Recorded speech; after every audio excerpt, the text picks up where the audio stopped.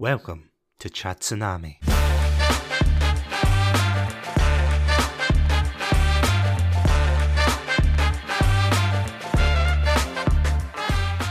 Hello everybody and welcome to another episode of Chatsu Shorts. In this episode I'm going to be talking about the Netflix hit La Casa de Papel, also known as Money Heist. Please note that this review is going to be spoiler free. Without any further ado, let's dive in.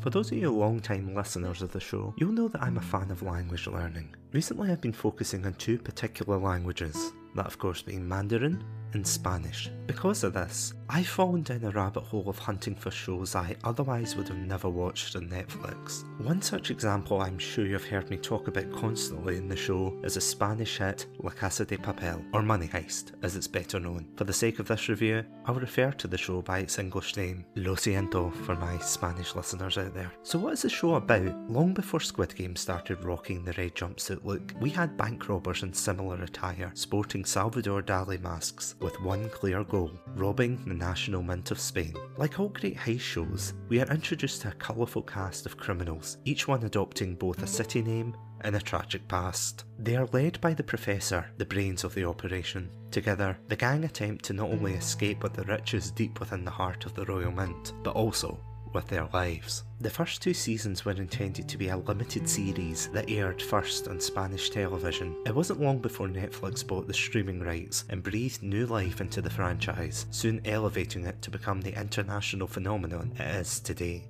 Granted, if it hadn't been for the streaming giant, then I would have never heard of this show. Admittedly, this brought its own host of problems, but I'm getting ahead of myself. Let's talk about the good points. The show itself starts with a strong opening as we're introduced to Tokyo, a robber whose volatile nature causes her to lose the love of her life. After being recruited by the Professor, we are introduced to a cast of characters who distinguish themselves prominently, from the sinister Berlin to the more carefree Denver. Each actor is given a chance to shine. Even when the focus switches to the police, each character is allowed to bring their own identity to the forefront. I remember watching an interview with Pedro Alonso, the actor who plays Berlin, and he was surprised that his character became so popular despite the heinous acts that he had committed throughout the series. And that's the beauty of this show. It provides viewers with a group of characters who you can love and hate. This means you're constantly on the edge of your seat, wondering if the Professor and his merry band of crooks will be able to outsmart the Inspector hunting him. Of course, you have to suspend your disbelief in a couple of areas, but that's part of the fun. Unfortunately,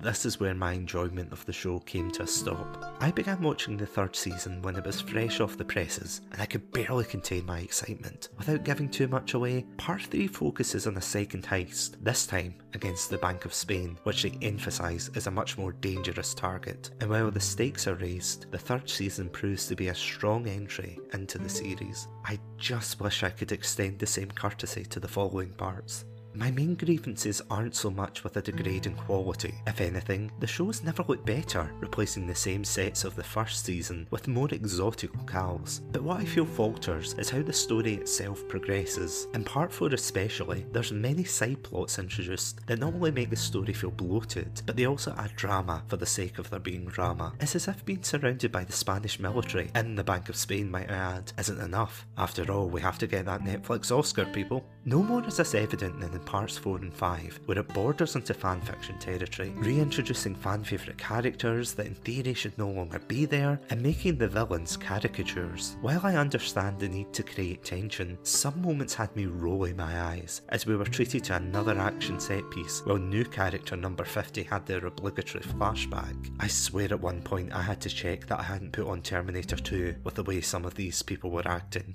At the time of writing this, we are still waiting for the final part of Season 5 to start streaming, and while I definitely will be watching it, I can't say I'm as excited as I was back when I first started the series. But this is a problem with any long-running show. As the series progresses, there will be more issues, but rather than leaving it on a bad note, I would encourage anyone out there with a Netflix subscription to check it out. While it's not a perfect show, what is really? This show will always hold a special place in my heart, even if it's caused me to sound like a thief whenever I speak Spanish. After all, the first seasons of any show bear the burden of hooking audiences, and it's the responsibility of the later ones to continue the story. While I personally have my issues with the way the show has progressed, I don't regret checking it out.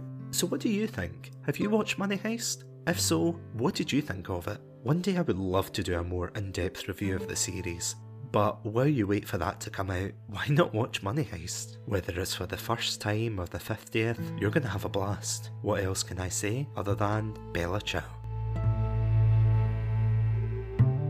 Thank you for listening to this episode of Chatsu Shorts. If you like what you heard, then you can catch us on Anchor, Spotify, YouTube, and all good podcast distributors. As always, stay safe, stay awesome, and most importantly, stay hydrated.